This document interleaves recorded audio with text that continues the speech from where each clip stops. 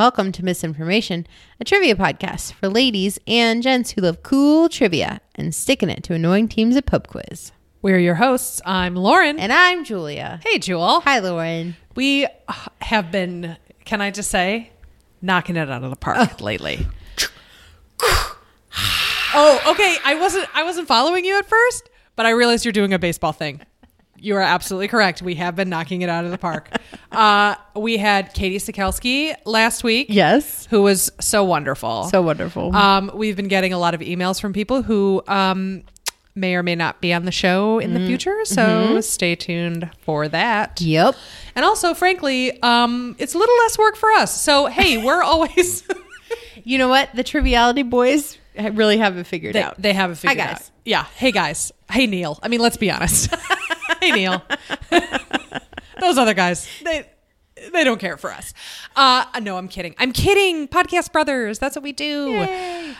So yeah, it's been really great. And thanks to everybody who've been on the show so far and everyone who's going to be on the show soon. We're really excited about it. And I'm looking forward to learning a lot about everything. Oh, y'all are so knowledgeable about such a vast array and such specific things. It's great. And we're so excited for you guys to start listening to it. But unfortunately, you got the classics with just me and Julia today. The OG Misinfopod team. OG Misinfopod team. Now with pink hair. Yes, Julia has pink hair now.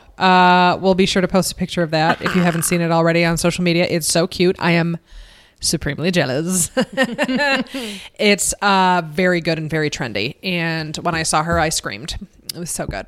So anyway, speaking of trendy and artistic, Yeah. we'll go with that. Close.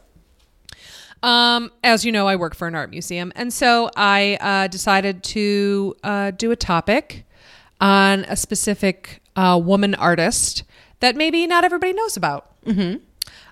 So today, my topic is Don't Be So Bourgeois, Louise Bourgeois.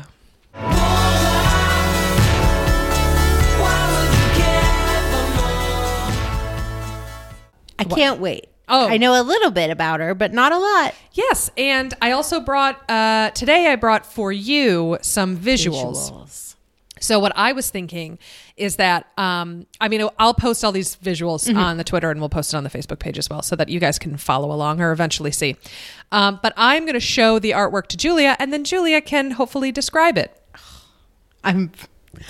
This is one of my favorite things to do. It is. Besides me trying to describe a person that I saw and Julia drawing that person. Yes. So that's also one of my favorite games. So Louise Bourgeois was born on December 25th, 1911 in Paris, France. She was the second child of three born to parents Josephine Ferriot and Louis Bourgeois. She had an older sister and a younger brother, and her parents owned a gallery that dealt primarily in antique tapestries. So a few years after her birth, the family moved out of Paris and set up a workshop for tapestry restoration below their apartment in Choisy-le-Roi, for which Bourgeois filled in the designs where they had become worn. So Louis Bourgeois would like... repaired. Yes. Okay. Fill in that stuff. Bourgeois' mother, Josephine, suffered from ill health, and Louise cared for her for long periods of time.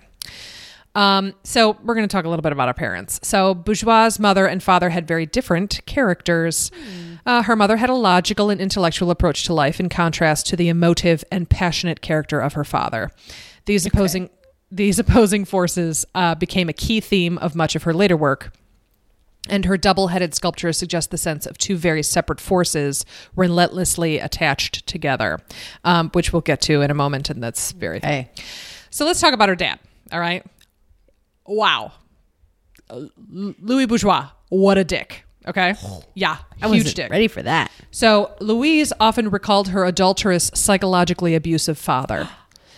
He had an affair with her English governess, which her mother was unable to even acknowledge. Ooh, okay. She also told of how he regaled dinner guests with stories of how unattractive she was and ridiculed her large breasts. Aww. So Louis Bourgeois... Put him in the column of bag of dicks. Yeah, just a bag of dicks. And she really, ironically, keep bag of dicks in mind. You know what? That's not something you hear every day. No, it's not. But with Louise Bourgeois, You should always have that bag of dicks. You should always have it in the back of your mind. Okay. So in 1930, at 20 years old, Bourgeois entered the Sorbonne to study mathematics and geometry. Okay. Subjects that she valued for their stability. This is very interesting. She said, "I got peace of mind only through the study of rules nobody could change." Her mother died in 1932, which inspired her to abandon mathematics and to begin studying art. This and her father's unfaithfulness, he not only cheated on her mother with the governess, he had a series of mistresses over the course of their relationship. Sure. It led to a fear of abandonment in Louise, which is a key theme in her work. The backdrop of the First World War, which began when she was 3, made her traumatic memories of childhood even more intense. She continued to study art by joining classes where translators were needed for English-speaking students, in which those translators were not charged tuition, so she got to take extra classes. In one such class, Fernand Léger saw her work and told her that she was a sculptor, not a painter. Ooh. Bourgeois took a job as a docent, and she led tours at the Musée du Louvre. Musée du Louvre. Right? Oh, you're laughing at me. I'm sorry, everyone. The French will not last very long, I promise. She moves to America eventually. So, Louise graduated from the Sorbonne in 1935, and she began studying art in Paris, first at the École des Beaux-Arts and the École du Louvre. Okay, whenever Lauren speaks French like that, she is curling up her face, and she's putting her hand out and like extending it as though she's like the old witch in Snow White handing someone an apple. Well, picture that when you hear École des Beaux-Arts. École des Beaux-Arts. So now the reason why I do that is because my friend Maggie, who is studying French, said the French don't speak with their whole mouths like Americans do, where we move all our lips and tongue and teeth. The French speak from a tiny little hole in the middle of their mouths. So I always think of that every time. Maybe that's why my French accent is so bad. Anyway, she went to the School of Beaux Arts and the School of the Louvre. Right? That's École, right? And after 1932 in the independent academies of Montparnasse and Montmartre, and studied with André Lotte, Fernand Léger, and Paul Collat. Bourgeois had a desire for first-hand experience and frequently visited studios in Paris, learning techniques from the artists and assisting with exhibitions. So she just threw herself into the art world in Paris in the 1930s. This was like her thing. So And that's the time to do it. Oh, yeah. She was like super into it. So, by the way, specifically, Louise Bourgeois was never like really... didn't consider herself like any one particular kind of artist. She kind of like moved through a bunch of things, which I'll talk about. But she has been categorized alternately as an expressionist and a surrealist. Okay. So both things. So this expression of, her father and his terrible relationship with her and his terrible treatment of her and this whole thing is the expression that runs through her artwork. But the surrealism, we'll get to the surrealism, but it's very obvious. So she opened a print shop next door to her father's tapestry gallery, where she met a customer who was the visiting American art professor, Robert Goldwater. So they married and they moved to the United States, where he taught at New York University at NYU. They had 3 sons, and they had adopted one of those sons. Bourgeois settled in New York City with her husband in 1938, just before the breakout of the Second World War, which was very timely. She studied at the Art Students League of New York, studying painting under Vaclav Vizalil, and also produced sculptures and prints. She said, quote, "The first painting had a grid. The grid is a very peaceful thing because nothing can go wrong. Everything is complete. There is no room for anxiety. Everything has a place. Everything is welcome." So she had a little touch of the OCD. Oh, yeah. Well, she did at first. Okay. Very organized, had a very strong sense of order because her life was so needing chaotic. to control things because things in her life had been so tumultuous. Yes, exactly. So, but this changes soon. So, for Bourgeois, the early 1940s represented the difficulties of a transition to a new country and the struggle to enter the exhibition world of New York City. It was very difficult. Her work during this time was constructed from junkyard scraps and driftwood, which she used to carve upright wood sculptures. The impurities of the wood were then camouflaged with paint, after which nails were employed to inflict holes and scratches in the attempt to portray some emotion. So she would create these objects that were very linear and rigid, and then she would kind of like mess them up a little bit to kind of get out what she felt like needed to be made. Okay. And this was not super successful for her, but the sleeping figure, which is this top one that I'm going to show you, is one such example which depicts a war figure that is unable to face the real world due to vulnerability. All right. It's not a sleeping figure. He's standing upright. It looks like if you, it looks like if you take a bunch of wine corks and stack them on top of each other and then give them like 2 chopsticks for ski poles. That's what this looks like. Perfect. Sleeping figure, 1950. Ideal. It's very thin and tall. It reminds me a little bit of Giacometti sculptures, but less figural. This is very like sculpturesque. These are objects, not people. You know what I mean? Yeah. So throughout her life, Bourgeois' work was created from revisiting her own troubled past as she found inspiration and temporary catharsis from her childhood years and the abuse she suffered from her father. Slowly, she developed more artistic confidence, although her middle years are more opaque, which might be due to the fact that she received very little attention from the art world, despite having her first solo show in 1945. Or because by the 1950s and early 1960s, there are gaps in her production as she became immersed in psychoanalysis. So the psychoanalysis thing really started like, it really made itself known in her work, which we'll get to. In 1951, her father died and she became an American citizen. So sexuality is undoubtedly one of the most important themes in the work of Louise Bourgeois. The link between sexuality and fragility or insecurity is also powerful. It has been argued that this stems from her childhood memories and of her father's affairs. So 1952's Spiral Woman, which is right there on the second, combines Louise's focus on female sexuality and torture. The flexing leg and arm muscles indicate that the Spiral Woman is still above, though she is being suffocated and hung. The spiral in her work demonstrates the dangerous search for precarious equilibrium, accident-free permanent change, disarray, vertigo, whirlwind. There lies the simultaneous positive and negative, both future and past, breakup and return, hope and vanity, plan and memory. This doesn't look like a woman, everybody. It looks like an IKEA lamp. Oh, I didn't think about that. Yeah. It's like if you stacked a bunch of clothespins and then did the spiral thing. Like some people have as like an old-timey craft wind chime. Yes, exactly. And it's painted white. So both of these pieces, as you could possibly notice, are just like thin, tall sculpture structures, right? Mm-hmm. So abstract, extremely abstract. So she said, "The spiral is important to me. It is a twist. As a child, after washing tapestries in the river, I would turn and twist and wring them. Later, I would dream of my father's mistress. I would do it in my dream by wringing her neck. The spiral, I love the spiral, represents control and freedom." Oh boy, yeah. Louise. Yeah. So in 1954, she joined the American Abstract Artists Group with several contemporaries, among them Barrett Newman and Ad Reinhardt. And at this time, she also befriended the artists Willem de Kooning, Mark Rothko, and Jackson Pollock. So she was like still hanging with the best of the best. So as part of this group, Bourgeois made the transition from wood and upright structures to marble, plaster, and bronze as she investigated concerns like fear, vulnerability, and loss of control. So instead of sticking with this kind of like rigid control thing, because of her like entrance into psychoanalysis and like allowing herself to feel her feelings, she started to work a little bit more chaotically. Okay. So this transition was a turning point, and she referred to her art as a series or sequence closely related to days and circumstances, describing her early work as the fear of falling, which later transformed into the art of falling, and the final evolution as the fear of failing.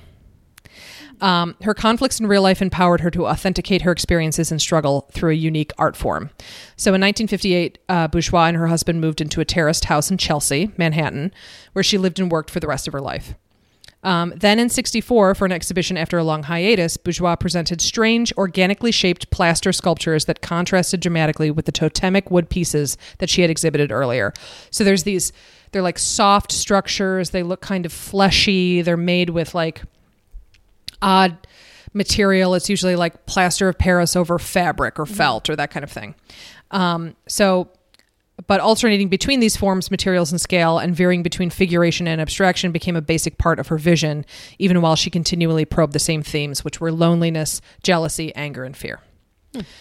So, despite the fact that she rejected the idea that her art was feminist, Bourgeois' subject was the feminine. Okay. So, she was not about identifying herself as a feminist, but works such as Femme Maison and Arch of Hysteria, which are these two right here. Here we go. Grabbing these for you. Okay. All right.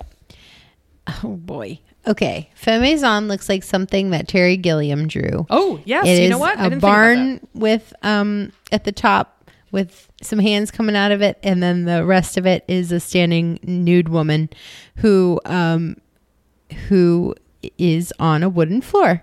Mm-hmm. And then Arch of Hysteria is like an acrobat doing a backflip, but with no head. Mm-hmm. And also, I can't tell if it's supposed to be male or female. I think it's supposed to be female. Okay. No breasts. No breasts. So Femme Maison, the one with the body with the house on her head, it's a series of paintings in which she explores the relationship of a woman in the home. Okay. So in these works, women's heads have been replaced with houses, isolating their bodies from the outside world and keeping their minds domestic. So this theme goes along with the dehumanization of modern art. In the late 1960s, her imagery became more explicitly sexual as she explored the relationships between men and women and the emotional impact of her troubled childhood.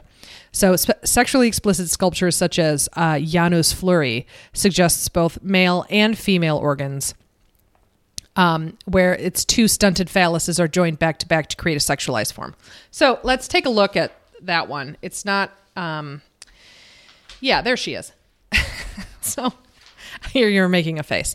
So this is Janus Fleury.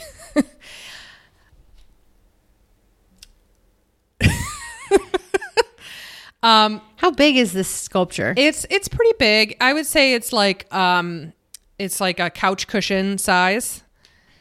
It's it's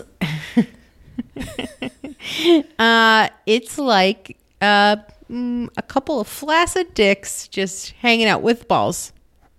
Oh, you see balls in there? Oh yeah, okay, I can see that.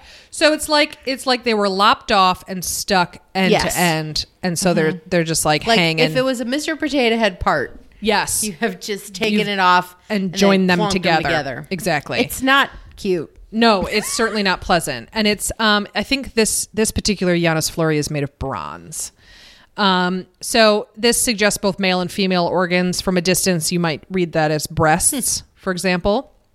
So it shows that she was not afraid to use the female form in new ways. I don't see female in that at all. No, it's definitely dicks. So it's interesting that she's considered a feminist artist, even though she has, there are a lot of peni in her artwork.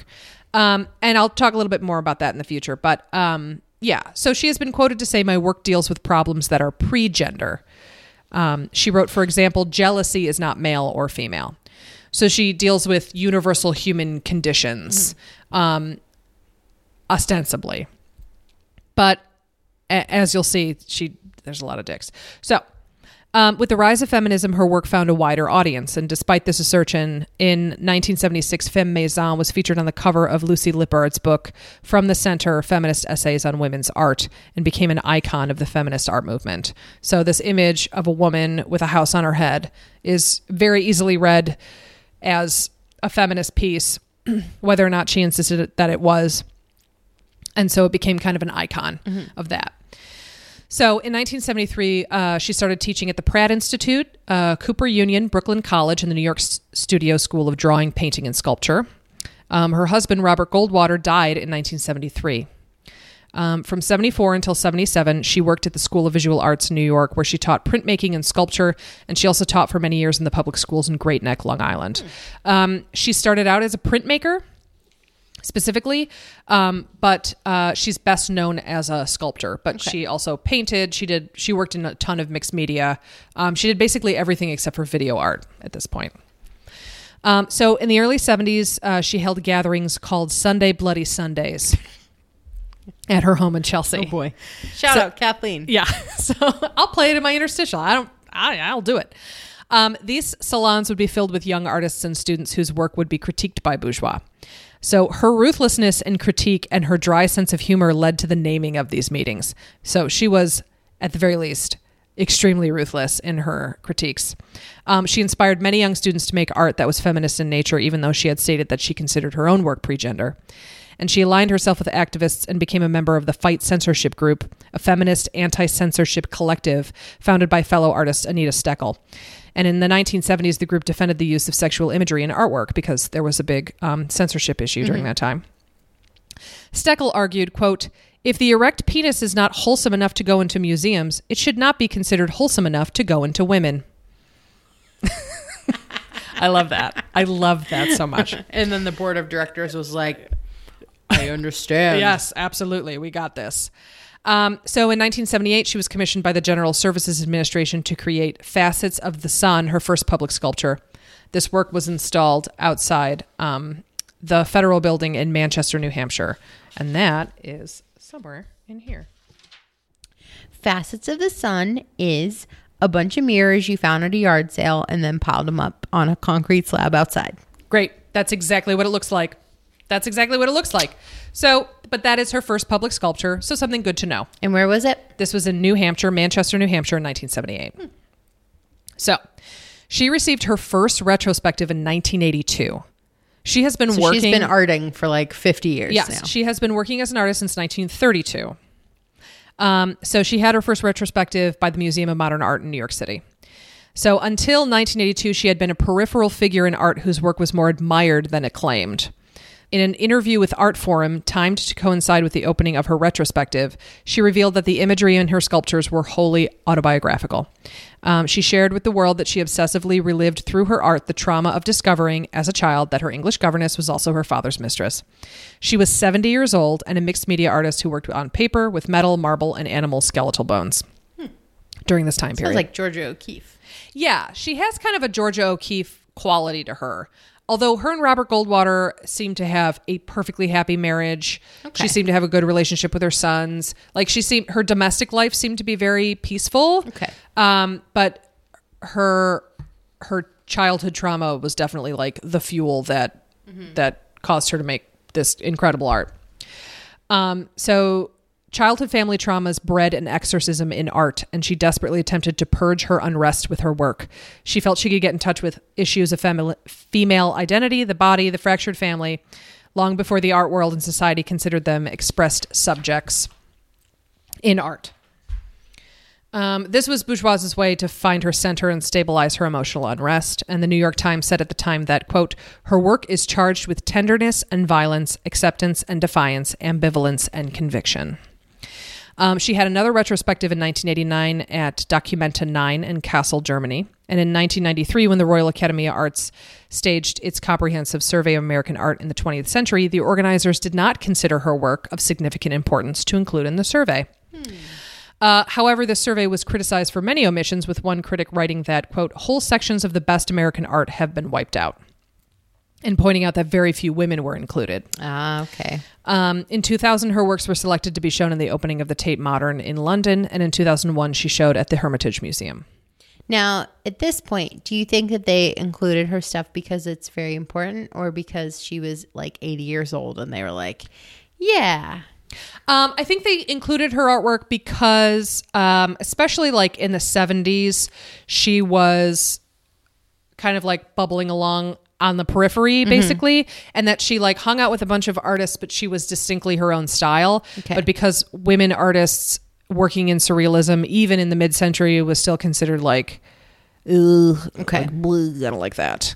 Only men can be. Is that the official term in the art word? Like, I'm sorry, that it's an art history term. I know I'm being very academic, but what I mean by bleh is like a sense of, bleh, you know what I mean? Now that is like one step above like, yes, exactly. You see, you get it. You're right. So, but it's very, I think a lot of people would agree that she did her best work from like 1975 on. Okay. Basically, after her husband died, she really just like completely blew up. Okay. Yeah. I mean, take with that what you will. So, her spiders. Let's talk about her spiders. In the late 1990s, she began using the spider as a central image in her art. You talked about this in one of your quizzes. Yes.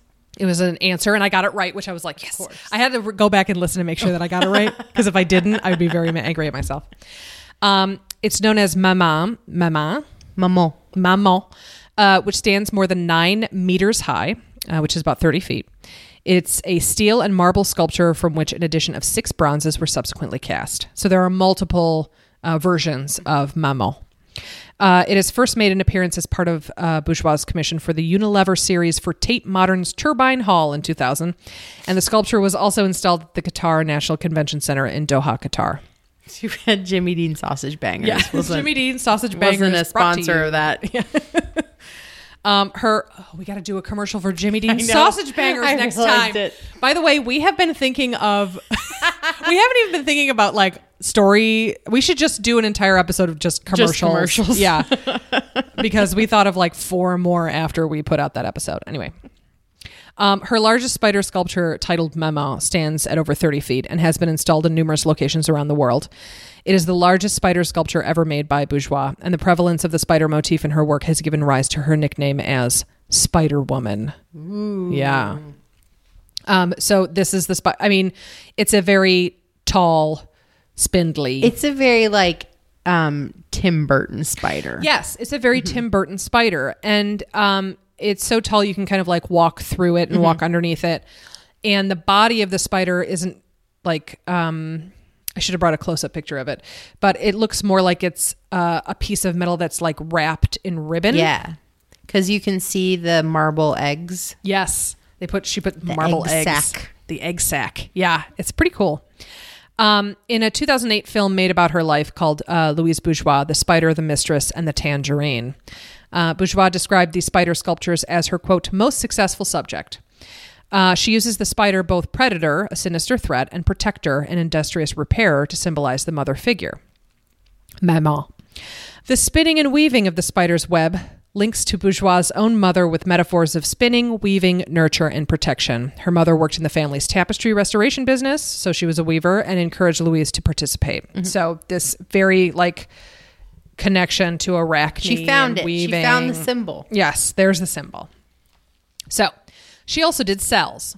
So while in her 80s, Bourgeois produced 2 series of enclosed installation works she referred to as cells. Many are small enclosures into which the viewer is prompted to peer inward at arrangements of symbolic objects. Others are small rooms into which the viewer is invited to enter. In the cell pieces, Bourgeois uses earlier sculptural forms, found objects, as well as personal items that carried strong personal emotional charge for the artist. Okay, cell : you better grow up looks like somewhere that a kidnapped victim from Law and Order SVU would have been found. Absolutely. In the basement of a building. And cell : the last climb looks like an enclosure for maybe some animals at the zoo, like a round fenced in space with a spiral staircase and lots of circles involved. And then this last one, I do not care for it at all. No. It is called Cell XXVI.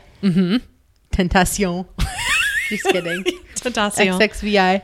And it seems to be a cage, and there's a big mirror in it, but also like a soft serve cone that instead of a cone, it's human legs. I don't like it. Yeah, so I don't like it's nightmare fuel. It is nightmare fuel, and the way that it's shot, the photograph of this is not helpful. So, Cell 26, which was 2003, also gives this sense of the spiral, the woman spiral. So it's a soft sculpture hung from the ceiling of the cell, and it looks like a soft serve cone, but it's actually like a soft spiral with 2 women's legs like poking out the bottom. That look kind of loose, like they're dead. And it's in front of a mirror. So there you have it.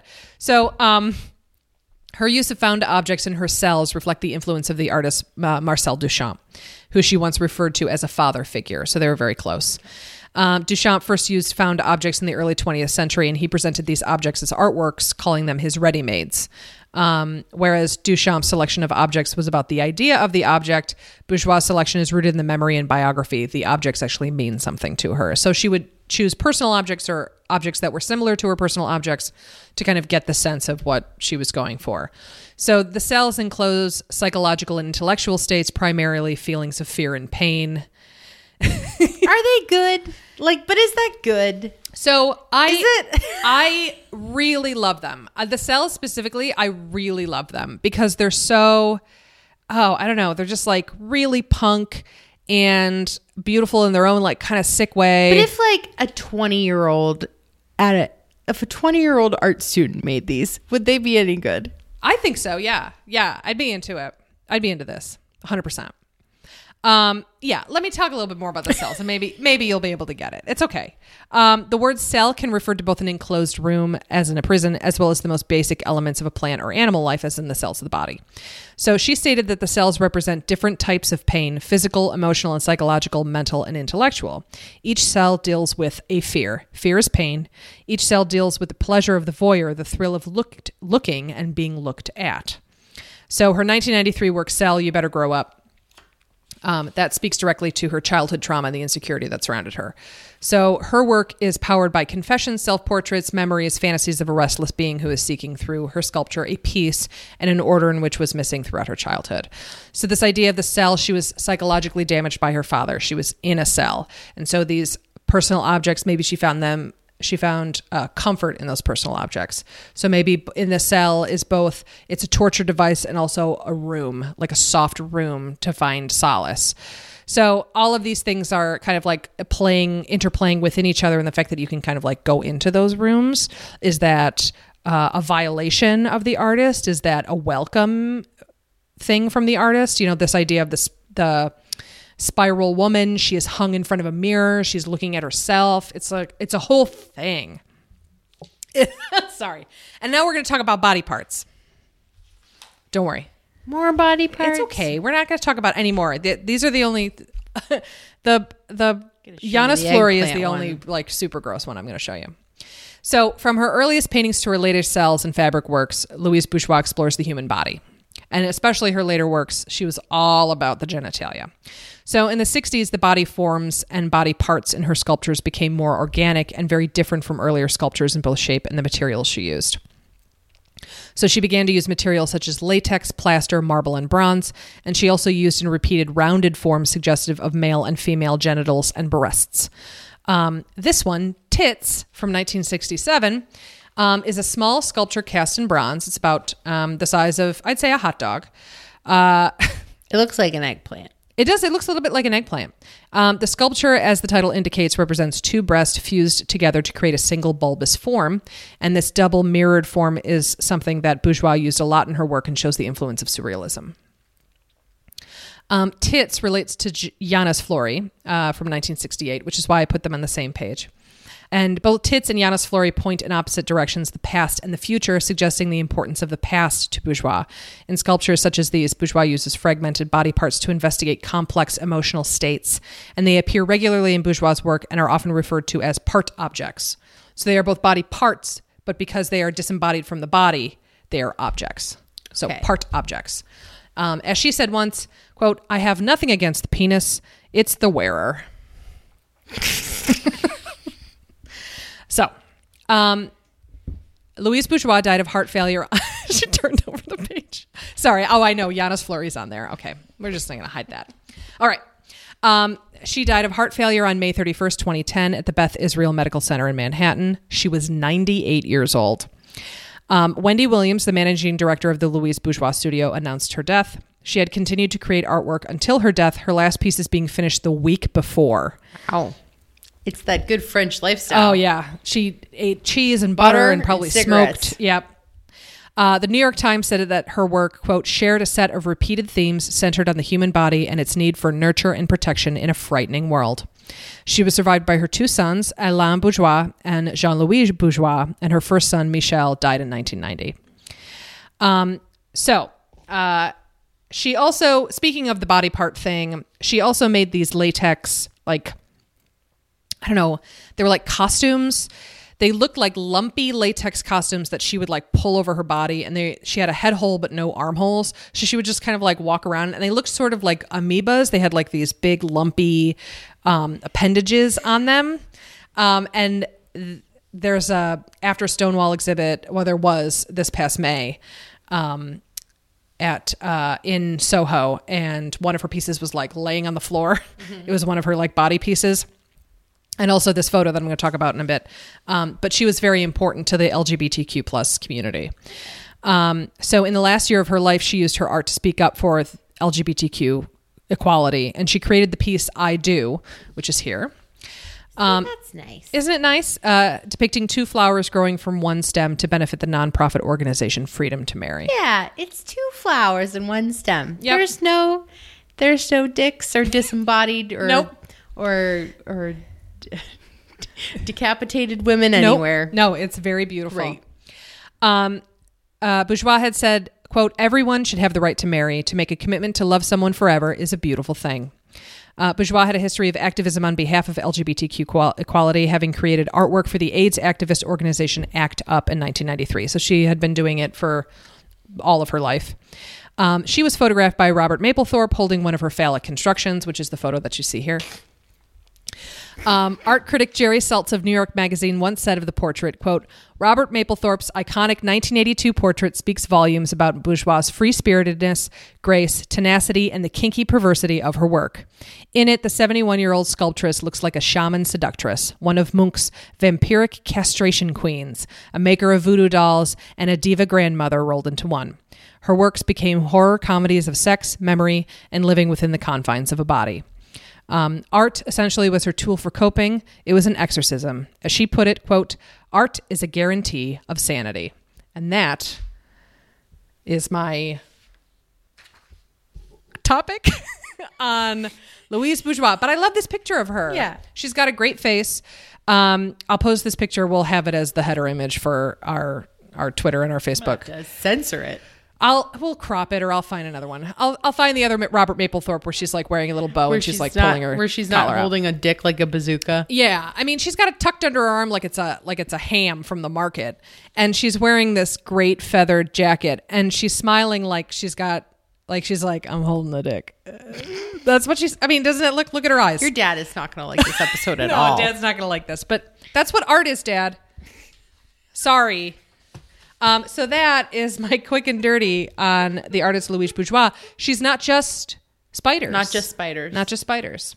And she really had like a wide range of her oeuvre. Like it was just like She did paper. a little bit of everything. A little bit of everything and sculpture and all sorts of stuff. So that's what I think is most interesting about her, is that she was continuously reinventing herself literally up until like the week she died. So that's cool. Merci, Lauren. Jutalo, Julia. Is that what I'm supposed to say? De nada. So, my quiz is entirely in the French language. No, I'm kidding. Could you imagine? As your mouth just gets tinier and Tinier and tinier until I'm just like, bullshit.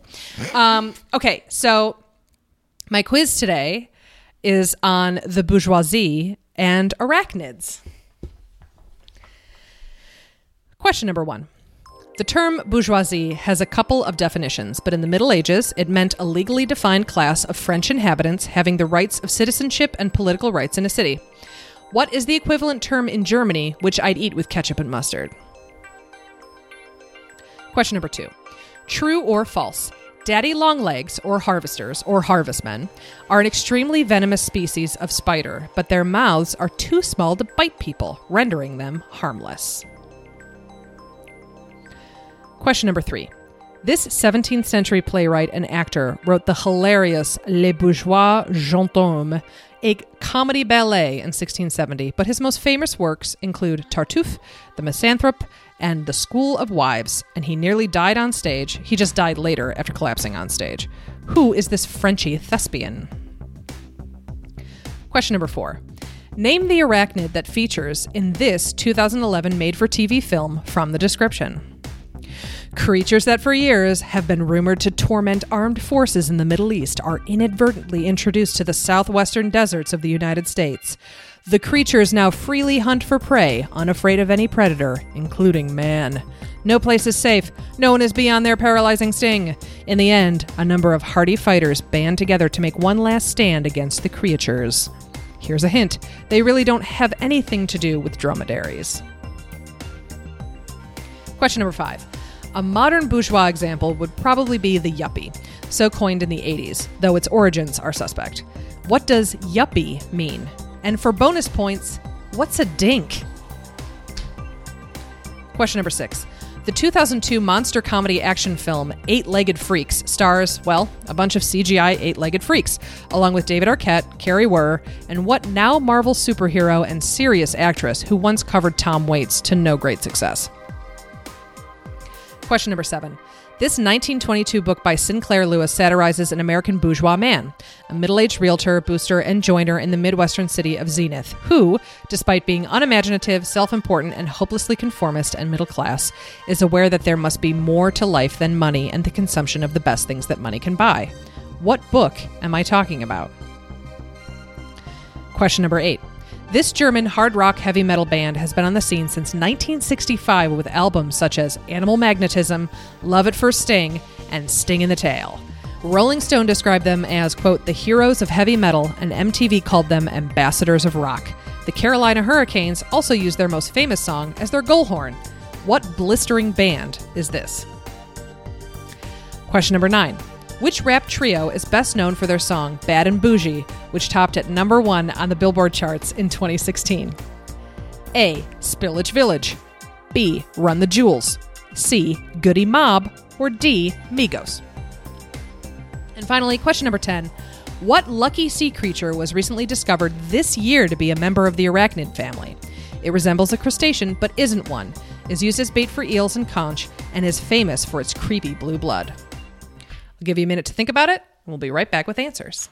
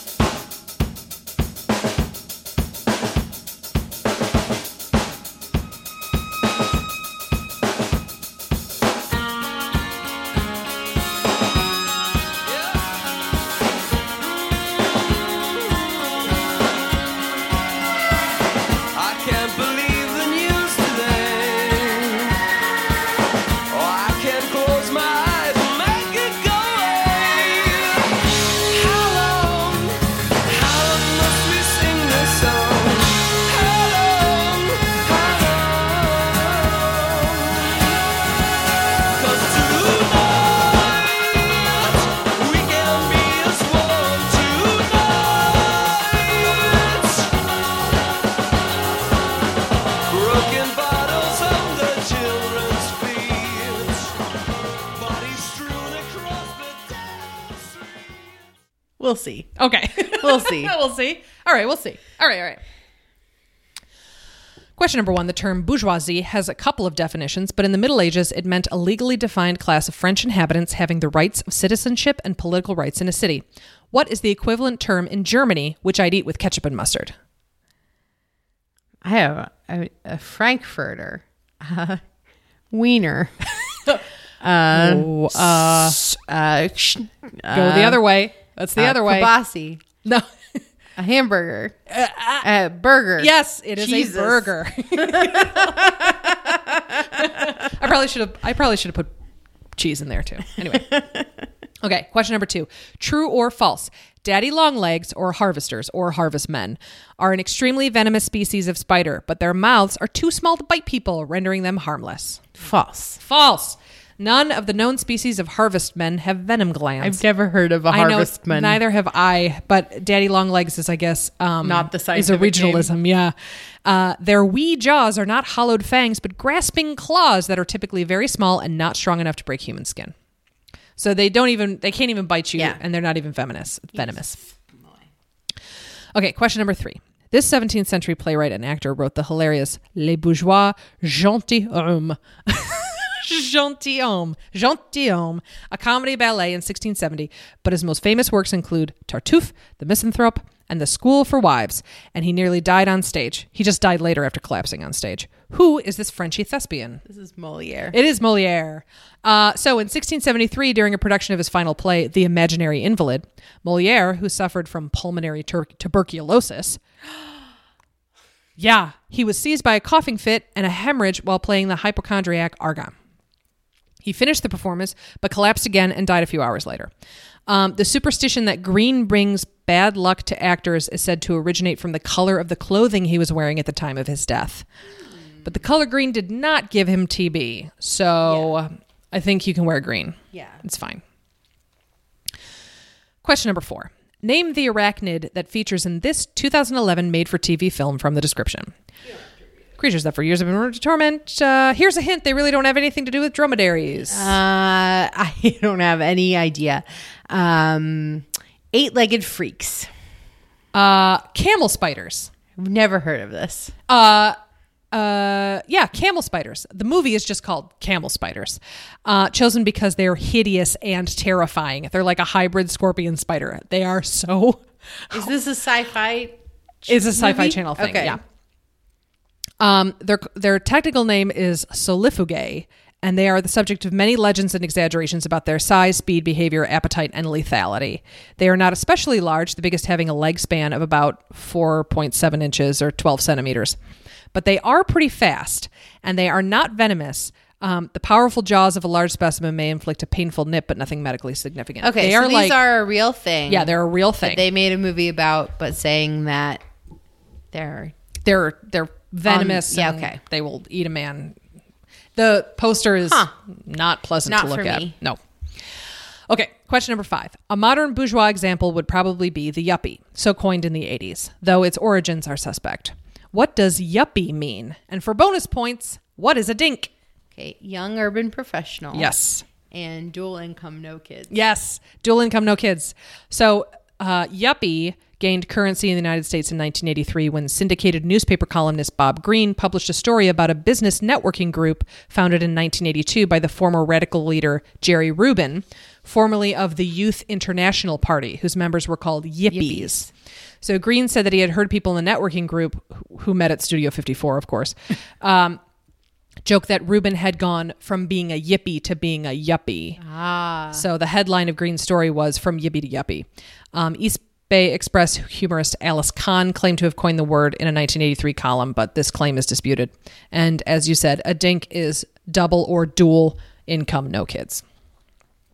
So, I mean, we're all dinks, aren't we? Question number 6.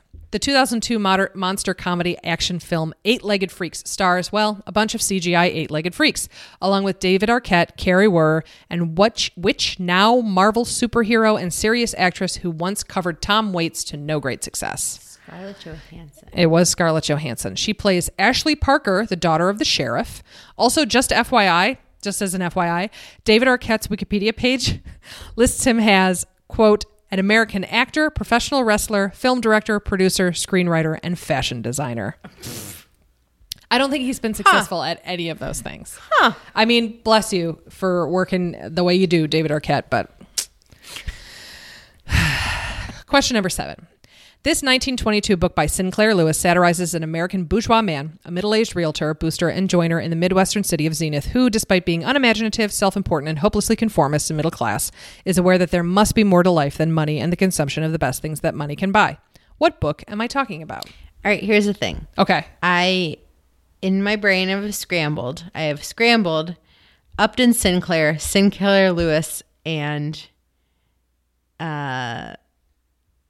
who did you ask about? Sinclair Lewis. And then there's like another Lewis somebody that Lewis Carroll? No. Oh, okay. And also Thornton Wilder's in there too for some reason. Can you give me the first letter? It's a B. Bob O'Reilly. Oh, no. That's a song by... That's a different thing. Baba Yaga. Nope. That's an evil woman who steals children and is just a head that floats. It's Babbitt.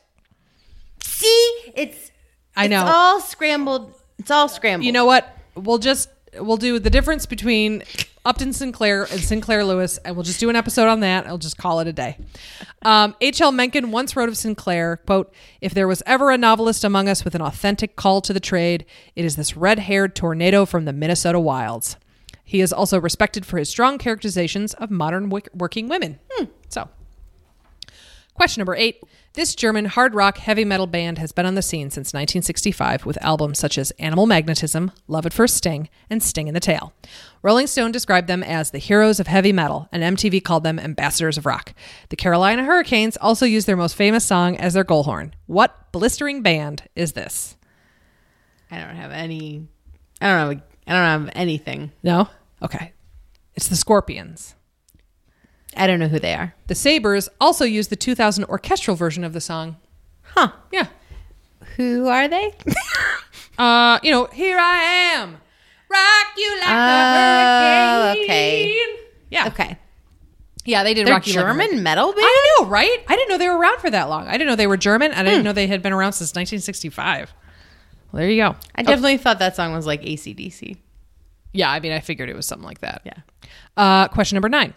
Which rap trio is best known for their song Bad and Bougie, which topped at number 1 on the Billboard charts in 2016? A, Spillage Village, B, Run the Jewels, C, Goody Mob, or D, Migos? Migos. It is Migos. You taught me that. I did. Migos consists of Takeoff, Offset, and Quavo. Offset was the only one I could name. Yeah, those are 3 men. Takeoff, Offset, and Quavo. Offset is the one who's married to Cardi B. Okay. Also, I don't remember which is which, but one of those 3 guys is the uncle to the other and the cousins of another one.